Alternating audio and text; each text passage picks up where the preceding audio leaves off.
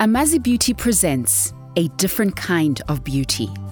I am your host, Katleho Tsoku, partner at Amazi Beauty. Follow us on all social media platforms at Amazi Beauty or visit our website, amazibeauty.co.za.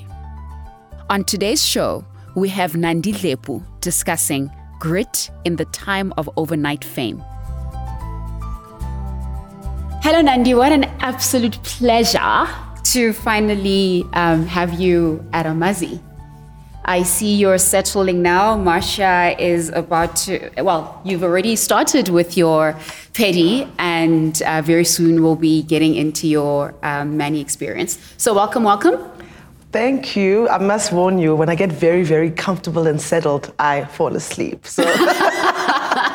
Well, hopefully the conversation will be interesting enough to keep you awake. She is like working it and it feels so good. I'm like, uh-oh. So awesome. To start off, who is Nandi Mamagashaga Dlepu? Wow. I always say, whenever anyone asks me that and what do you do for a living, I slowly start feeling some like anxiety. It's like, it always feels like a question that's like a lot of pressure. I would say that I'm a work in progress. Things that are definitive are the fact that I am, I'm a woman. I'm an African woman. I am my mom's daughter. I am a mother to my 7-year-old son. I'm an entrepreneur. I'm someone's boss. I'm someone's friend. I'm someone's lover. And I am someone's enemy somewhere. Somewhere out there. And I'm someone who I hope inspires and galvanizes like-minded women to pursue their truest north and everything that they aspire to become. Beautiful. Well, that's a mouthful. And after I said, makes me nervous, and then I do that. You had a whole answer to it. But you and I officially met a few months ago at an event that you had organized called The Future is Female. Yes. Today, we're in collaboration with your other creative platform called Bloom. And together with Amazi, these are platforms that really about creating spaces for women to thrive. Absolutely. This seems to be a common theme in your career, in your space. So personally, why do you think it's important for us to curate the spaces? And for anybody else who's listening, why should they care that there's this movement to go out and be intentional about creating spaces for women? So I started creating spaces like this and started attending spaces like this. It came from a personal need. I really was just at a point in my life where I just needed some constant inspiration, guidance, and wisdom. And so what I would do is I would try find places that could offer me that. And what I couldn't find, I sought out and created it. It's just the type of personality I am. If it doesn't exist, I believe that it's your responsibility to make it happen. And I think that it's really important. I mean, I use the word like galvanize and inspire because when I think about how, just simply, we all want to have beautiful lives, right? Mm-hmm. We all want to be fulfilled, but it really isn't it isn't that easy. It isn't that easy feeling and being fulfilled. It isn't that easy pursuing your dreams. And everything else in life, we've been taught we're allowed to work at it. Mm-hmm. For instance, when you get your driver's license, you know that you have to, learn in order to get your driver's license. When you need to do anything, it's pretty much accepted that you have to get guidance, learn something in order to achieve it. But when it comes to living life, it's the one part where I feel like we don't put as much focus and emphasis as we should be, learning, how do you live your best life? I mean, it's so easy to tell people that, but how do you truly live your best life? And I think those are learned things. And I think we live in an amazing time where there are people who have made it their jobs to help us fulfill our dreams and to live our best lives.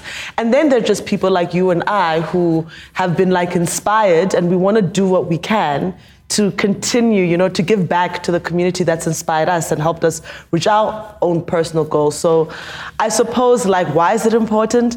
I mean, surely you want to live your best life, you know? You know, and coming to places like this, it really, like, it feeds the soul. Yeah. You know, it feeds the heart, it feeds your intellect, you know? So I would say, like, there's, like, the school of life. And these places, spaces, allow us to, like, tap into that and learn more about ourselves and each other. School of life, I love that. I absolutely love that. Okay. So you can have it. I'm owning it.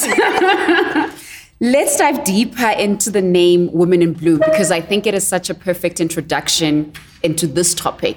Okay. Because I think it alludes to this whole concept of time, yes, patience, allowing the process to unfold. Yeah. So Women in Bloom, so just to start from the beginning, so the platform is called Bloom, and it's basically, it's a conversational space for creative women and creative entrepreneurs to come together to, you know, inspire, support, you know, and motivate one another. And Women in Bloom is basically our in real life interaction or mission, you know, based on that.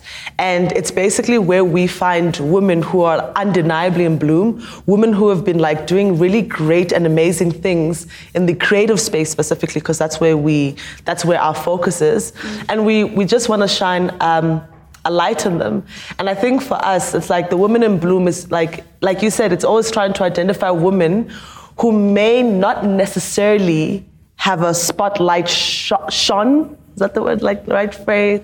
Like, who may not have a light shined upon them. Because the spotlight is not necessarily on them. Because I do find that sometimes, you know, we get lazy and we feature the same woman, and and you know, that prevents a lot of other amazing women from, like, growing and fully coming into their own power. So part of our thing is to also to celebrate, sure, the expected, but also to celebrate the unexpected and those that have been, like, you know, growing and doing really amazing things for the last, like, 5 years, 10 years, but don't necessarily get an opportunity, you know. I call them the anonymous extraordinaires. Yeah, and there's a lot of them in the world. I mean, but we'll just stick to Johannesburg. There are a lot of really amazing women doing really great things in their respective spaces. And that's the aim of Women in Bloom, really. Awesome. So our conversation topic today is grit in the time of overnight success. A mouthful, but I think, you know, just to, I guess, to begin our journey with unpacking it,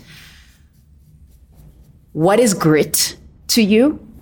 Have you defined what success is for Nandi? And how have you used the tool of grit practically on your journey of success? Okay. We can take it in bits. So, the word grit. What grit? Yeah. Grit for me means to be persistent. I think to be unwavering and to be determined. And I think that, you know, to be an entrepreneur, you have to, like, grit is like a key ingredient. You have to be persistent. You have to, like, just keep going at it. No matter, like, what's going on, whether, like, doors are getting shut in your face, you know, opportunities are seeming less and few and far in between. Grit is that, like, magic ingredient where you get up to fight another day. For me, that's what grit is. And success, I honestly am still trying to figure that out. You know, sometimes success is just getting up. Making it through the day. Sometimes, and you know, you have to be kind to yourself sometimes, but sometimes for me, success is just, you know, getting up, waking my son up, getting him ready for school, feeding him, taking him to school, getting to the office early, and then just, like, getting into the day. So at its very basic level, sometimes I have those days where I'm like, okay, this was a successful day simply because I showed up. Yes. And then there's the more, I suppose, more focused and more considered success. So I have goals for myself. Obviously, I have goals for the entities that I've created. I have goals for my relationships, and I hold them to an account on a weekly, monthly, yearly basis. I'm a person who likes to check in on themselves a lot.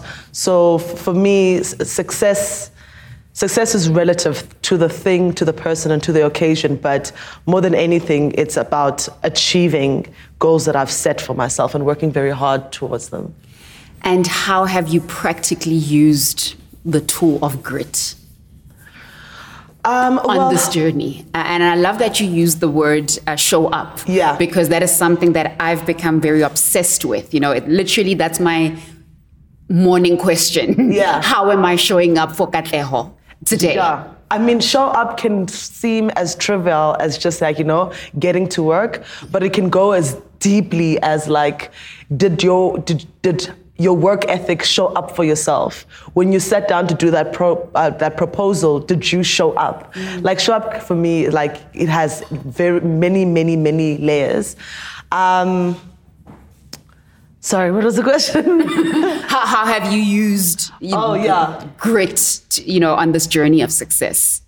Or do you perhaps have an example, in your life's journey where all you had was literally grit to get you moving one foot over the next? I think having started quite a number of things from nothing is how I've constantly showed up for myself and for my community.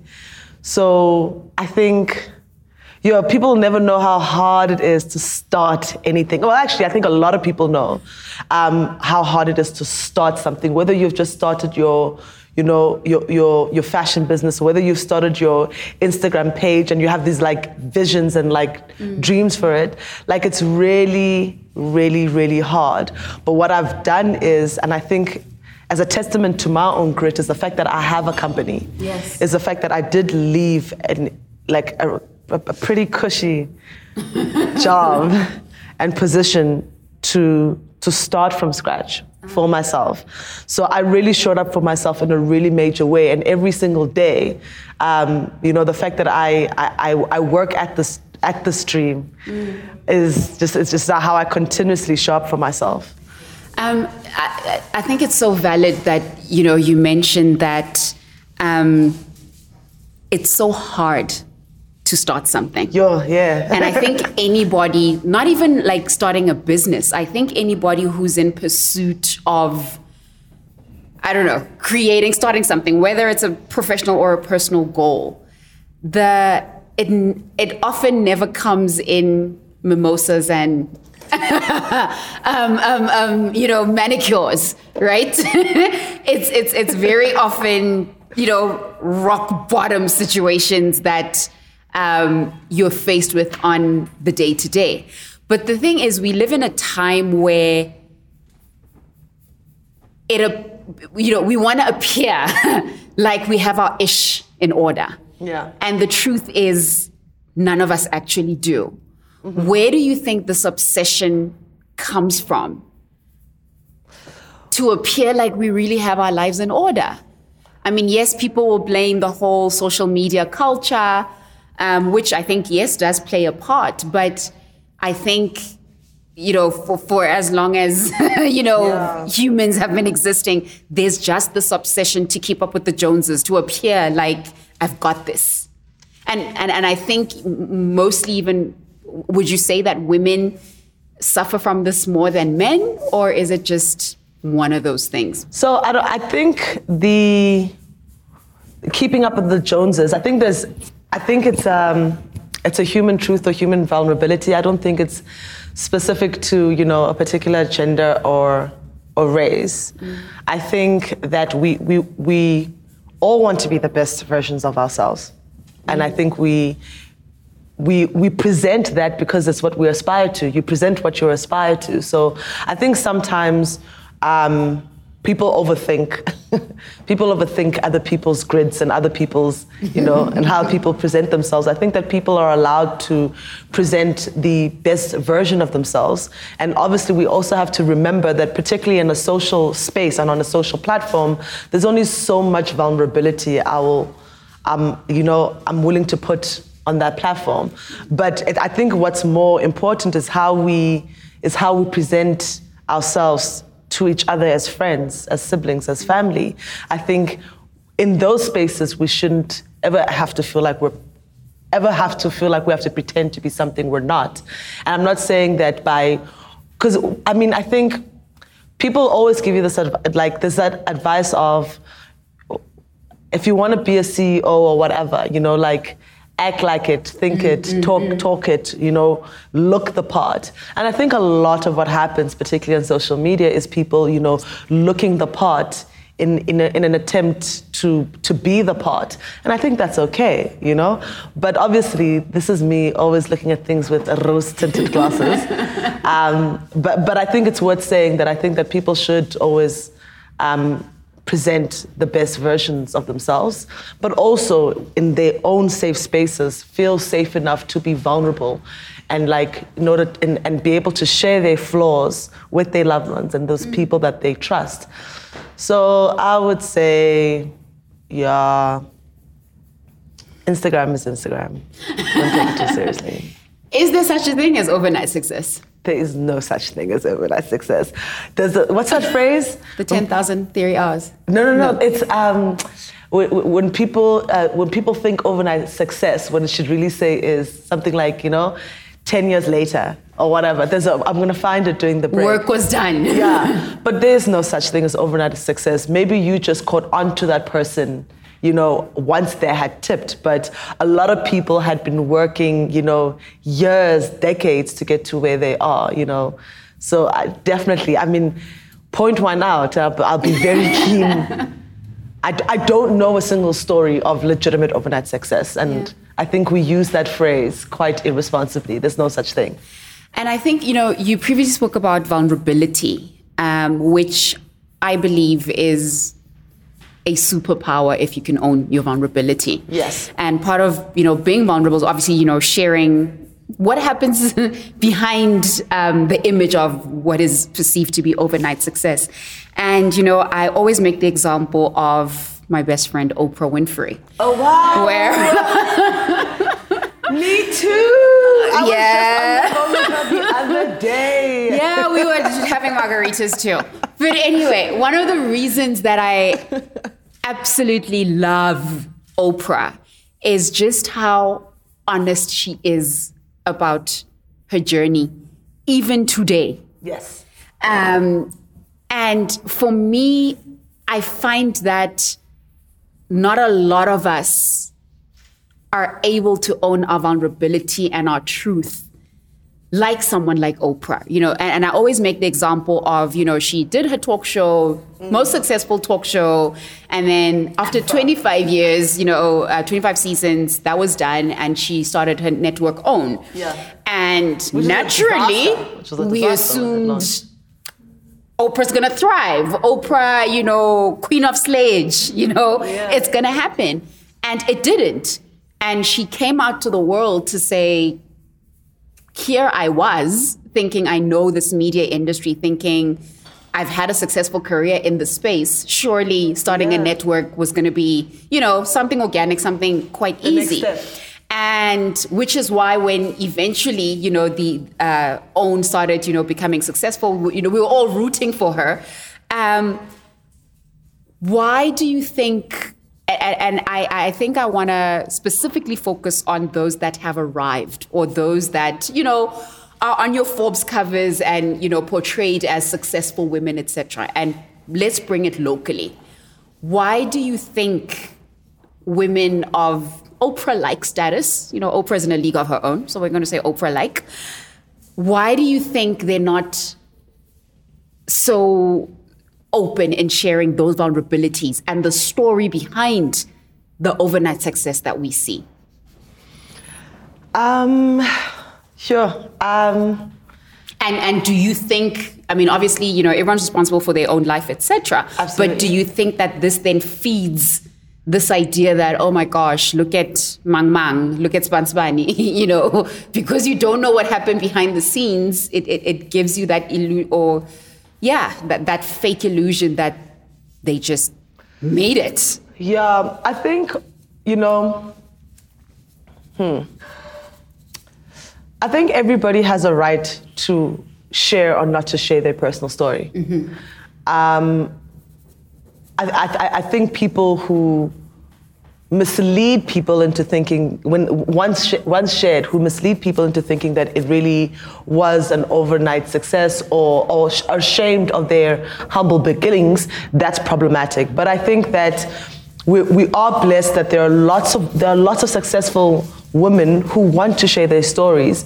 And like I said, I think that we've just fallen into the trap of like perhaps relying on the same people over and over again. I think there are many Oprahs, but I don't think many of us have knocked on the doors of those other Oprahs. There are lots of women who just want because we've packaged success in a certain way. Yeah. And I think, but just back to I think really everybody has, it's not everybody is called to teach. Not everybody is called, like for that person, for that successful like woman or entity, that their success to another person is inspiration enough without delving deep into their personal story or context. Just to see someone female and of color, successful, we all understand what could have transpired for them to get there, because we already know, without knowing the details, that the very few of us come from privilege, just in terms of like generations. First generation. Exactly. Yeah. We're just not that deep enough. So when you look at these people, that they must have had to go through and do their own fair of fighting to achieve that level of success. But I really think that I'm always very careful to not set expectations for people, because I think that we need to be respectful to other people's personal journeys, triumphs and failures. And I think sometimes we put too much pressure on others to do for us what we should be doing for ourselves. The truth of the matter is, if you don't need to know about Oprah's story to be inspired by her. You don't need to know the details about, her uncle. You don't need to know the details about her, about how she grew up, how poor they were. You just need to see that this other human being that was born into this world with their own set of circumstances and challenges has managed to achieve this. Yeah. That should be enough. I think sometimes we ask too much of other human beings. So, for me personally, I define, success for me as financial freedom plus freedom of time plus freedom to create and purpose, right? I think a lot of people would agree with you there. And I know that at various points in my life, there's one that takes precedence over the other. And we always know which is the last one to show up, financial freedom. But, we're on our journey with that. And sometimes it becomes very, for me, I've prioritized, creating in purpose. Yeah. And that very often comes at the cost of financial freedom, right? And it sometimes becomes so difficult to stay committed to the journey. It becomes very difficult to, I guess, stay in your lane when you look around you and you see perceptions of overnight success or perceptions of, financial freedom or whatever. And you've been quoted as saying, we are constantly becoming. Yeah. Which again speaks to this idea of the concept of time and being patient with your bloom. How do you remain committed to your own life's trajectory? How do you remain committed to your path when there's all this noise around? Well, I know what makes me happy and I know what makes me feel good. And I often fall off the trajectory and I have to check myself and like get back on it. And really, like, I'm 35 years old out there now. I'm 35 years old and I really... Hey, to all the 30, the dirty 30 people. Pushing 40. We're not there yet. 33 for me, just 30, to put it out Jesus there. age. So I've always been like, when I was younger, I thought of myself as a thrill seeker. And the older I've gotten, the thrill has like evolved into like, pleasure. And now I understand it to be like happy. Like I really am quite selfish about what will make me happy. And that's what I serve. I serve what will make me happy. I think what makes me happy has been informed so much by my values that it has become quite purpose-driven. But I think because my mom raised me well and raised me with a pretty good set of values, I do want when I pass that someone that I pass with, like, I suppose,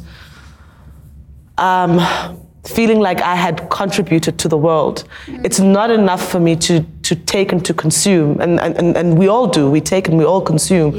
But I really do hope that when I'm like 75, sipping on a non-alcoholic gin and tonic, I'm gonna turn to my partner and be like, I really, in my own way, I did kind of make this world a better place, right? That really is very important to me. It's why I left advertising. I didn't feel like I was making the world a better place. But yeah, I hope I answered your question. Yeah. So I guess as you've said, just by prioritizing and knowing what makes you happy is what keeps you in check. But I have to be honest, I have very practical things that I do. Like the checking in thing for me is actually quite important. Like the setting of goals, checking in on them regularly. I have annual strategic sessions, and I also have someone that I check in with every month. Like there are very practical things. I used to have a life coach for a couple years. So they're very practical things that I've actually heard you speak about this whole accountability partner thing. I think you said you and your girls. Yes, beginning of the year. Your dinners are not just dinners. No. We set up our goals, and we say this is goals for ourselves, like spiritually. This is the kind of person I want to be this year. And then you go, okay, cool. If this is the kind of person, what are you going to do to make you? There. Yeah. And these are the goals I'm trying to achieve for my company. Then how are you going to achieve those? And you just check in, like you check in, like. So it also helps that I have a mentor who I meet with once a month. So those goals have to become a plan, because now when I speak to my mentor, and he holds me quite accountable, as he should. He's like, but I thought you said you were going to do this. I thought we were going to be here by this time. I see you're getting distracted. And it's just really great having that relationship. You're spending too much time at Amazi drinking mimosas and getting your nails done. You're not spending enough time at Amazi, is probably what he'd say. But yeah, so I think setting up things around you to help you stay on track is also important, because, otherwise it's just wishful thinking. Yeah. It's just a dream, and it has to become like an actionable plan. And it's different from person to person. So it's great having friends, but I mean, I've often gone the extra step of procuring the services of a life coach to help me. I've had a business coach before I transitioned from being an employee to employer. I had a business coach for about a year, 2 years. And then, just my mentor. So I have things that I've put in place to help keep me accountable. And whenever I stray, to bring you back. Yeah, just to bring me back. No, I think it is important. I mean, even here at Amazi, our story is that, we don't see our tribe as technicians. Yeah. We see them as women with great potential. And one way we keep them accountable to that is we've created a tool called the Roadmap of Progression. And it literally forces them to go beyond entry-level junior technician right up until whatever their ultimate goal is. Be it Amazi. Literally, that's the ultimate goal, right? To have these women be co-partners in the brand in whatever way best serves their purpose. It could be co-owning a store. It could be, working in the academy. So I think it is important that we find these tools that keep us accountable. And that's one way Amazi is keeping itself accountable to make sure that our team does not remain stagnant. What has been the hardest thing about getting you to where you are now? Saying no to people and disappointing other people. Yeah, so I think the more successful one becomes, the more opportunities come your way. And I've had to say no to some really great opportunities, and like it's been very, very hard, but I know that my focus will be rewarded. And so I'm having to say no a lot more than I would have thought, and no to great things. And I'm just like, no, this doesn't serve my end goal. It doesn't serve me, it doesn't serve my end goal. And sometimes people take that no personally. So that's been quite hard. Like when it's always easier when it's not people you know. Yeah. But the truth of the matter is it is often opportunities from people you know, and you have to just kind of say, I see you, I see this, but it's not for me. So that's been really hard. These last 3 months for me have been really hard, but I always take it as a good sign. When lots of people are asking you to collab, it's a sign that you are, like you're beginning to shine. Your glow up is a real thing. So, but it's hard. It's hard letting people you care about down, and I say that in inverted commas again, because I don't think when you're serving your purpose and you say no to someone else and their purpose, that's not letting them down. Yeah. It's perceived that way, but it's not letting them down. It feels that way, but it's not letting them down. Powerful. Just saying no. Yeah, saying no is hard. Saying no is like, people need to give classes on how to say no. Have you ever tried saying no to someone and then you over-explain? Yeah. Like all that was required was, no thank you. Here you are, yeah, so and then my mom had cancer, and then, my family, we were thinking, it's just say no. Like, saying no is really, really, really hard. Yeah. So, we've previously spoken about the idea that, the journey of self-actualization, the journey to your highest self is not an easy one. Can you share a moment in your life that, I guess became a catalyst in birthing this Nandi, a story in your life and experience? For me, I always say that the failure of my first business, that was rock bottom. And the only way up was to rebuild. And, that's when I guess I got introduced to my highest self. Yeah. Can you share a story where you felt, oh my goodness, it's game over? But in hindsight, you look back at that period in your life and you say, that was actually a setup to my come up. Yeah, there are so many catalysts. Like, I don't think I've ever hit rock bottom financially per se. I mean, but I think rock bottom is relative. I'm sure if I told someone, hey, it was on minus, that account, they'd be like, yeah, you hit rock bottom. But for me, that's not rock bottom. Rock bottom is like not having a place to sleep. Like I've always had, I've a great family structure of support. But I think a catalyst, I would say,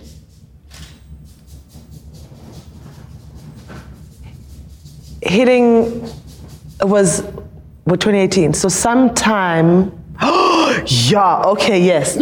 last year, I was working on a really painful campaign. It was so painful, like you ever, I would get to the office and I'd be like early, dude. Like I'd get there, like work only starts at 9. I'm in the parking lot by like 7:30, but it takes me an hour just to pull myself together and walk into the office. That's how like unhappy I was. And I was working on this really, really huge campaign. And one of my clients was just like a hateful person. There's just like no other way to put this. Like, it felt like they derived some level of joy by making not just myself, but other people feel small. And I was just like, and I think I'm quite tough, and like I'd swallow it, and I'd stand up for myself in ways that I felt were appropriate. But you're always trying to respect the fact that this is a client at the end of the day. So sometimes you just want to drop the mic and walk out the boardroom, but you actually can't, And I just remember it was a long campaign. This is like a 6-month campaign. It was really long, and it broke my heart and was a constant test to my spirit. And then it had me like questioning a lot of things about my career. I was like, we're not saving lives. We're just trying to get this ad, on air. Yet, like, literally people are like having like nervous breakdowns. I'm just like, this is ridiculous. And that really tough 6 months, and I'd had this like this crisis come up many times in my career. Like what am I doing this for? Like, what's the point? Yeah. Like an existential crisis. Yeah, it's happened several times in the course of my career, but this was like the last one, where I was like, I couldn't feel like I didn't feel like I was the mother that I wanted to be, because my job took up so many hours that there was just certain things, there's certain ways I wanted to be there for my child that I just wasn't able to be there for him for. So for instance, like making it to a school play, like taking time, and those things are happening at 12, whatever. So that in parallel to this like really, really bad like campaign that I was working on, to like the time it was taking, the emotional angst it was causing me. And I remember just like driving, and while like turning like into the road of my office, like just by the traffic circle, before I'd even finished the turn, I was sobbing. Like I was like in tears, and I was like, what's going on? And that was happening it started happening quite frequently, where I'd be in the middle of something and would just break down, just like, I'm so unhappy. And I would just like cry and laugh and cry and then comment on myself, like, how crazy is this whole thing? But like literally for me, those 6 months of like emotional like angst and just like this existential crisis of what am I doing this for? Because I don't mind hard work. I don't mind that the person, it was what it was for that I just was up. It just didn't match up. And I think for me, that was like listening to my heart. At that point, I just knew that I had, like, this was it. And I remember my boss, it's like he could see it. He was, giving me bonuses randomly. Like, you get a bonus, like, in March, and you're like, yo, my review's like in October. Like, you're getting, like, money into account, just, we appreciate you. Wow. They could just see it. Like, Nandi is checking out. And in that time, and I resisted the urge to just quit. I was like, cool, I'm gonna check out, but what am I gonna check out for? Check out to create what? And then... That's a beautiful question. Yeah. What am I checking out for? Yeah, because it's very easy, because I feel like if I had just quit, because the one situation was just like, not working out for me, I would have just gone and joined another agency. And this existential crisis would have manifested itself in a different way, and as a result of something else, because it had always been there. What am I doing this for? And so I spent a couple more months like asking myself, like, that silly question, if you had the money, what would you do? Like, what kind of business would you build? What would you do in the everyday? And I started getting a picture of what that could look like, and that got me very excited. Excited enough to be brave and resign.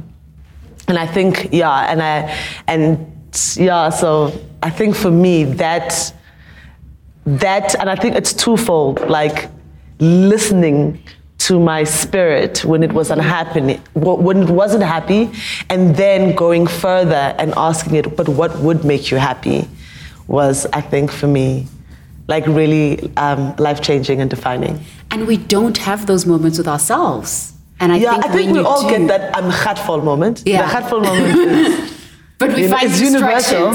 Yes, but what we do is you leave the job and take another one. And you don't actually stop to think about what were the things that actually were making you unhappy and what could make you unhappy.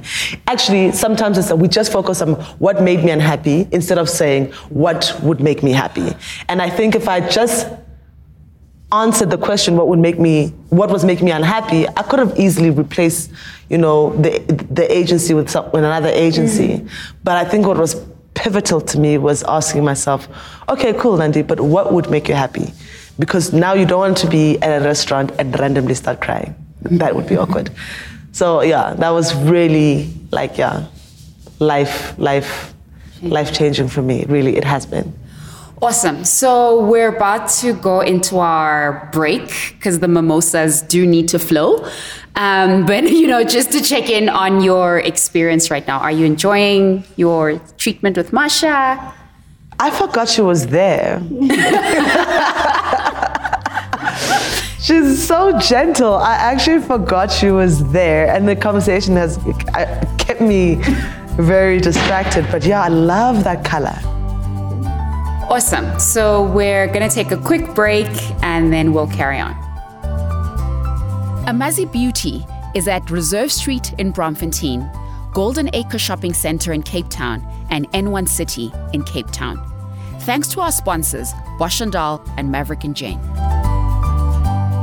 So we're back, and have you chosen your color for your hands? I have. You've chosen a nude for your feet.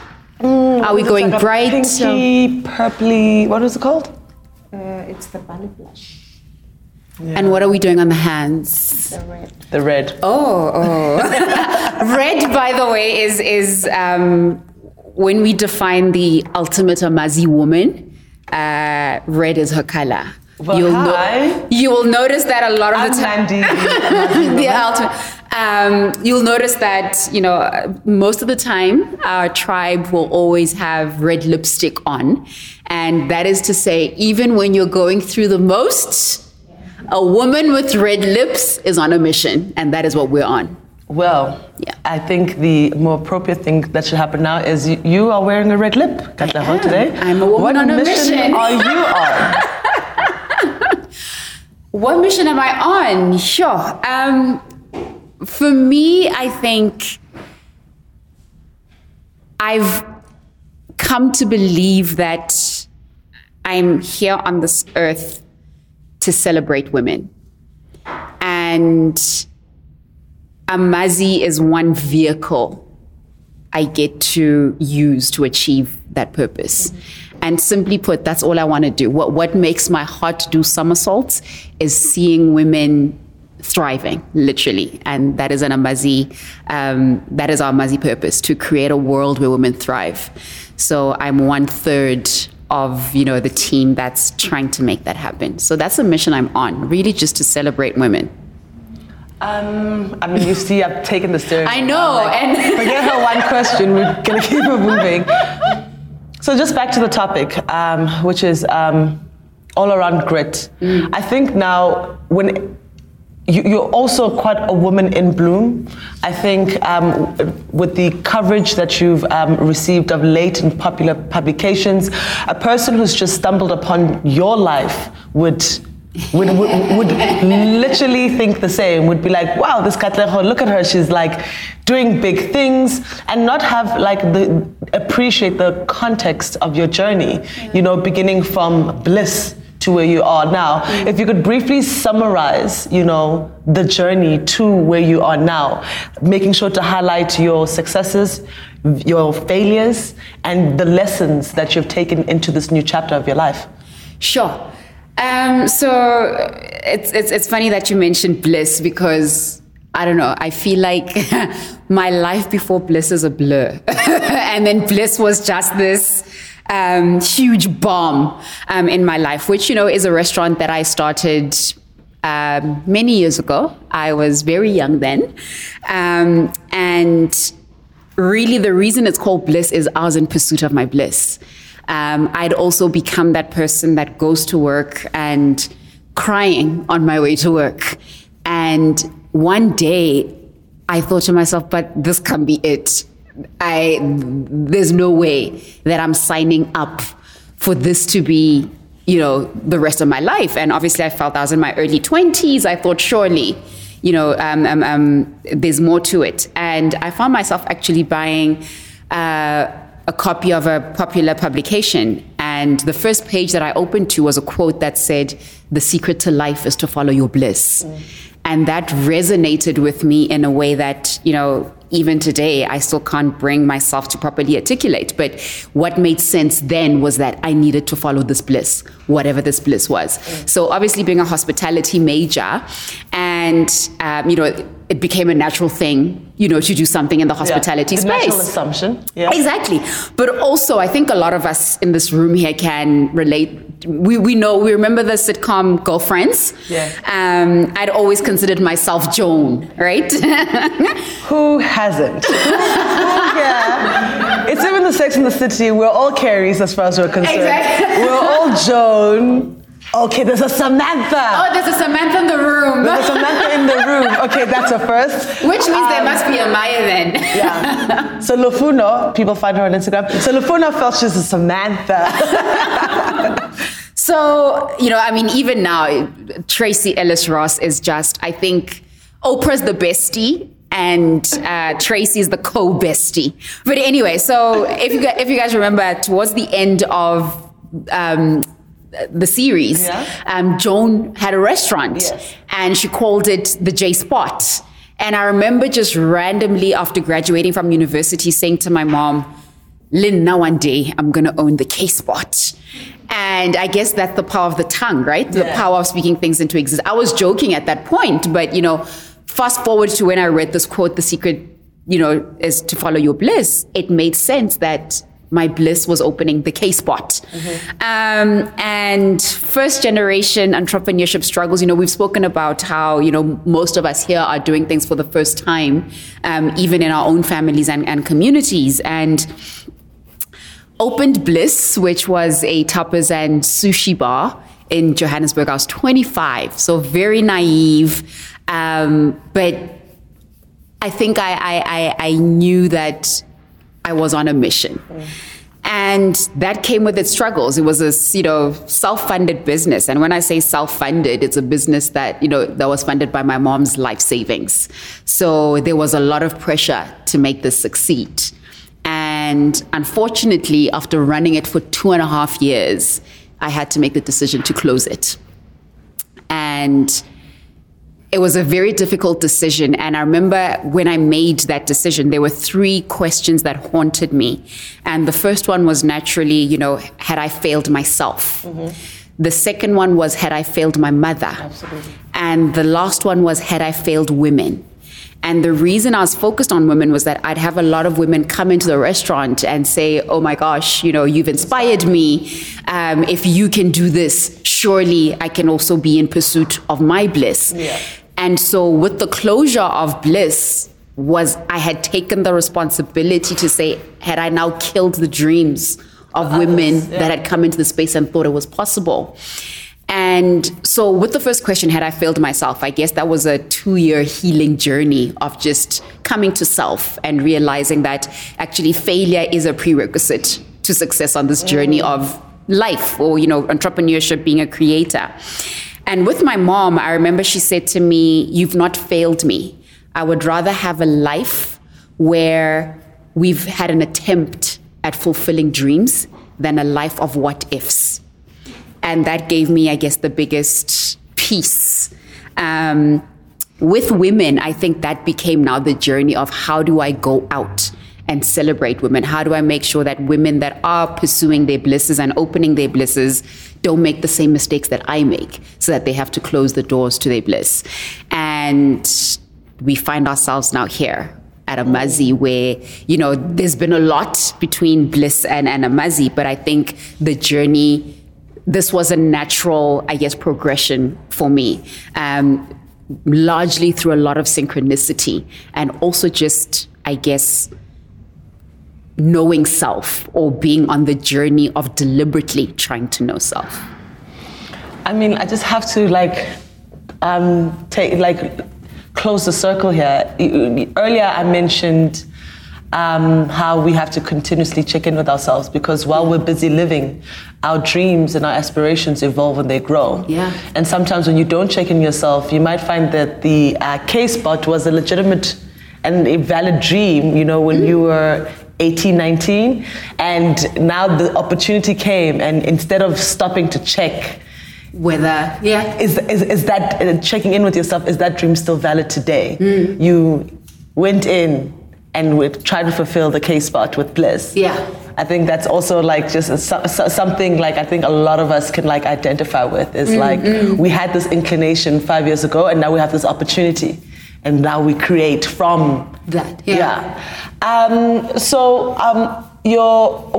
What I thought was quite interesting was, even with Bliss, one could say that you were still creating a space where people were coming together. Yeah. And that could really be seen as a common theme in your pursuit. And I mean, I think it's no coincidence that you've then gone on, even with Spark, now to Amazi. And I think it's quite interesting that if you look at the decisions you've made in the past, they can really start serving as clues as to where you should be going. Absolutely. And I think that's where the magic is, right? Yeah. And I think, as you've rightfully put that, when you have those moments where you check in on self to say, am I still on that? Is this what I still want? Yeah, is this still what I want? Is this still what makes me happy? I always say, am I in flow? That's the question that I ask myself. And you're right. The theme is I'm someone who loves to create experiences, loves to create spaces. And that's been a common theme in all the various, I guess, professional, even in my personal life, just the thrill of bringing communities together. And then earlier you asked me, what does grit mean to me? So I'm going to put that to you. What does grit mean to you? And how has grit shown up in your life? When was the time, was there a particular instance where you were like, you know what, I only made it through this period or this chapter because that thing they call grit, I had it here. It saw me through. Look, I think grit is that perseverance, that how much do I really want this? It's would you still continue on this journey even if there was no paycheck, even if there was no audience to impress? And I think for me that's what grit is. And sure, it's shown itself in so many ways in my life. I mean, obviously, I guess, the Bliss story is the most obvious one, because, the closure of that, I went through a real, depressive space where the question was, well, what am I supposed to do with my life? I thought I'd found my bliss. I thought I'd found my purpose. Now here I am. But I guess I am still too young to just give up. And that period, yes, I went through, I guess, what you call paralysis, where you just think the world is over. But there was something, and I guess that inner voice, that aha, as our bestie Oprah, our mutual bestie, calls it. And I think to even venture back into entrepreneurship, that took a lot of grit after the first failure. Yeah. Okay, just in terms of what in your day-to-day, when you're feeling particularly down, when those days when it's just really hard to get up, what do you tell yourself to motivate yourself to show up? I've got a personal mantra, and it literally is a play on my name, because my name Katleho means success. And so my mantra is simply Atleha Katleho, which means continue to succeed, continue to flourish. And I guess repeat that a couple of times throughout the day, particularly in moments where I feel like it's game over. Yeah. And that for some reason has whatever magic powers it has. And I think it's Upile Chisala, who's a poet, who speaks about the power of a name, the power of what you respond to. And I don't think my parents at all made a mistake by calling me Katleho, and I'm very intentional about living up to my name. So simply repeating the mantra Atleha Katleho seems to be how I call myself to action, how I remind myself to show up for myself. And it can be Katleho utlo atleha jwang kajeko. And yeah. Wow. I don't speak Sotho, but that sounded really profound. Like I said, it's simply a play on my name, Katleho, which means to succeed. Yeah. Did you want to ask me? Yeah, I'm going to take over now. You are quoted as saying, our deepest fear by Marianne Williamson. Oh, and we have aha moments in the room. Is one of your favorite pieces. Yeah. Can you share a part of this piece and why this is such an important piece of literature? I mean, I say this with absolutely no shame, but I didn't find out about the piece of prose through Nelson Mandela, like maybe the rest of the world did. And isn't the world over? I was watching Coach Carter. I was watching Coach Carter, and the delinquent, the cute delinquent, cited it, and I bawled. That it connected, it felt like I had written it. And I've used the prose and certain lines of that prose at different parts of my life. It's always been applicable. Mm-hmm. It's always been applicable. I'm going to mess it up a little bit, but even how it starts, our deepest fear is not that we are inadequate. It is that we are powerful beyond measure. And that is, when you think about how people... Lots of yeses in the room. how we self-sabotage. Self-sabotage comes from a fear of our own personal greatness and perhaps our insecurity about our abilities to fulfill that greatness. So I was, hey. So just the first line connected with me in a really, really deep and profound way. The fact that, quite honestly, I think it's our greatness that really, really frightens us and causes us to self-sabotage. Mm-hmm. I think I contemplate around self-sabotage a lot because I think that, we do it daily. But I'm just trying to think of another part of the prose that actually speaks to me now, but I've quoted it so many times. In fact, every single article, if you find anything on me that asks me. So here's evidence that I did research on you. It's there. It really is there. And that part where it says, we are all meant to shine like children do. It's not just in some of us, it is in all of us. And I mean, dude, every line, every single line of that, Marianne was absolutely inspired and speaking for the world when she wrote that piece of prose. Yeah. So it really has, I draw from it all the time. I really do. You have your mantra, I have that prose.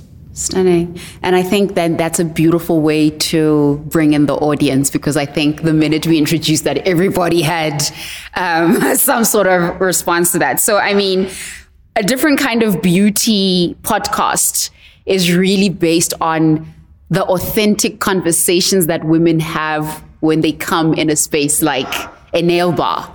And for that reason, we're going to open it up to the audience to ask Nandi whatever's on your mind. Or share whatever's on your mind. Oh, share, yeah. It doesn't even have to be a question. It can be a comment. So we're just going to get our team to pass the mic through, and then, yeah. So my name is Kumo, and for the purposes of what I'm about to ask, I'll state my occupation. I am a makeup artist, and I have been doing this for about 10 years now. And based on that, I need to ask, how important is it for you to recognize your own milestones? Because I've seen in my own journey, especially this year, I struggled to come to terms with the fact that it's been 10 years and I felt like I still needed to keep going and pushing myself, and everything in my universe was saying, take a knee, take it in, enjoy it. You've worked this hard, you've come this far. But I wanted to find out from you, in your own respect, from your career, how important is it for you to, gauge your milestones, and do you celebrate yourself? And if so, how do you do that? I mean, I think it's very important to celebrate yourself. As to whether I do, no, I don't. I don't. It's I have to work quite hard at backing myself. I do things without the expectation, without actually I suppose without thinking it through, the impact. I just create stuff because it fulfills me. It's actually a very selfish journey. But I don't. I really don't. And as a result, I can be unnecessarily hard on myself. And as a result of that, I can be prone to, minor bouts of depression and intense self-doubt. But I'm very good at I can lift myself up. But it's never been, you did such an amazing thing. Look at that. I'm like, it makes you happy to do it, just do it. My name is Lufuno, and I'm just going to add on to what has been said. So in terms of celebrating self, it's funny, I always used to punish myself because I always used to think, why don't you celebrate yourself? I've done amazing things, and it takes years to actually go back and be like, oh, I did that, and then you're like, but I never celebrated that. But I've come to realize that we have an idea of what celebrating self is. Absolutely. And we think it must include champagne, for instance. Yourself, doing certain things to celebrate self. What I have not been conscious of and recently became conscious of is every time I've had extra work over and above my steady flow of income, I go out and I buy myself a beautiful dress. I've done that for years, whether it's thrifted or at my favorite shop or ridiculously expensive. If I will consciously go out to a shopping space and I will look for a dress that speaks to me and I will buy it guilt-free. I worked for this money. It's mine. And I love this dress and I'm happy. And I've realized that that's my form of me rewarding myself and celebrating. But I used to do it like a zombie. So, ka-ching, the invoice is in. Dress. And in my mind, I was just becoming a girl. Money's in, so I'm going shopping. But actually, it's always just been one dress. And so I have a collection of dresses that are beautiful and I can just sit in my closet and hug them and love them and I'm happy. And in terms of the dips and the healing and the coming back up, I'm considered somewhat of a healer. Everybody follows me on Instagram knows that I'm church for the non-church goers. so no, babe, I get it. Church is not so cool for me anymore. I've got a lot of questions that need answering, and I'm going through the process of question and answer in a space that's not high pressure and your mom actually ordering you to go to church. But I share the word every single day. It's not based on any specific thing. In most instances, it's not something I'm going through. Sometimes it is something I'm going through, and I find that other people are going through the same thing. And then sometimes I would post a verse and delete it, or post a quote and delete it. And I don't know why I keep deleting it, but it's just not fitting in. And then I find one and I put that one out. And then my DMs flow. Like there's a flood of people going, oh my God, oh my God, oh my God, oh my God, I didn't know. Oh, I'm feeling this way. Oh, and it's like, oh shoot. But you know, the scary thing about that is then you realize that you're providing healing for other people and then you neglect yourself. And I've neglected myself for so many years. I've always literally been the person that people come to for a hug or problems or advice or money, like anything. And I would self-sacrifice. I would help you get through what you're getting through. And I would not share that I'm going through something. It has had to take a very drastic turn, but a necessary one, where I'm now in therapy. And I'm proudly and happily so. And it took a lot of resistance and fighting anyone that suggested it, like, hell no, I don't need that. I got my God, I got my Bible, I'm gonna pray. You know, I want to get this right by myself. But truth of the matter is, at some point, you need to now get to channel the dips so that they actually make sense. And you realize that they're not a representation of failure. They're not a representation of destruction. They are the actual path. But because you're unaware, you're unaware of the purpose they serve, you kind of allow yourself to drown in the dip. And what I've realized now in therapy is that my therapist is amazing, because I just go in there and I let rip about literally anything. There's never this is your homework, you must now go home and do this. The only thing I always leave the room is be kind to yourself, be kind to yourself, be kind to yourself. No matter what happens, take a deep breath, pull back, sit in your car, take a deep breath, be kind to yourself. What are you doing to be kind to yourself? So I think once we start realizing that the dips are the path and you channel them, you're able to use them to catapult you to exactly where you need to go. And it's such an amazing space to be in. But we've been taught that it's not okay to have a dip. It's not okay to actually share that you're struggling, that you're sad, that you're in pain, that you actually have no idea why you're crying today, but you're flipping down. Because you turn around and everybody will be like, oh, but Nandi, you've got feel-good series and you have a nice car and you have a house and you have your child and you are in love. Ukalangani. So you pull back and you keep quiet and you suffer in silence.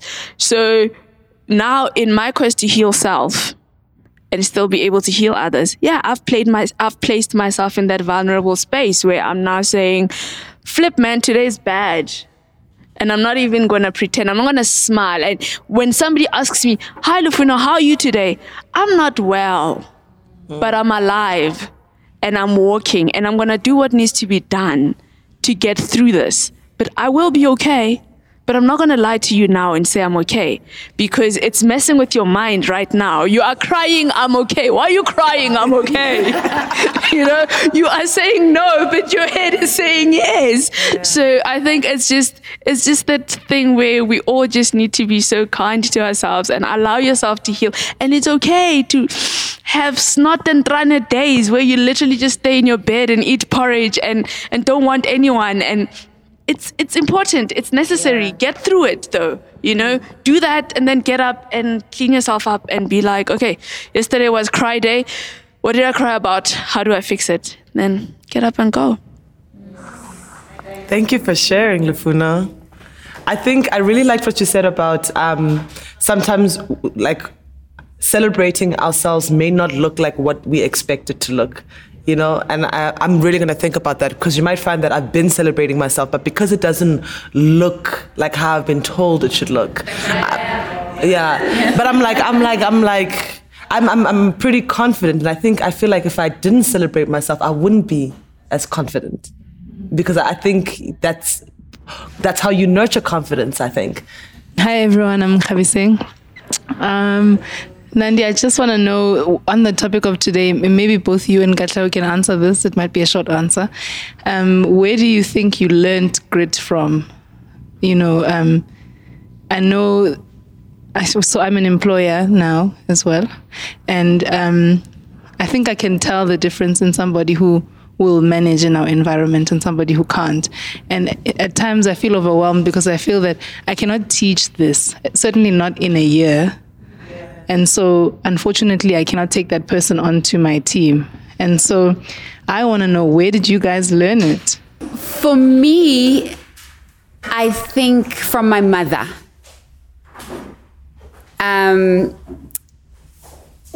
I lost my older brother when I was 12, and 3 years later, my dad passed on. And what this meant for my mother was that, she lost a son and she lost her husband, but for some reason, she was still pushing ahead. She was still putting one foot in front of the other. So, yeah, I think simply put, my mother. I mean, I also have to say the same. I think I definitely learned grit from my mom. When I think, as a parent, your children are actually front row and center of your life's victories and your failures. And just having seen how she has kept on going. My mom has had several businesses in her lifetimes. They were successful until they were not. And how to see her go from one business to the other has inspired me. When I wanted to start my first business, when I was like 7 years old, my mom supported me. Like, you watch these American programs where kids are selling lemonade.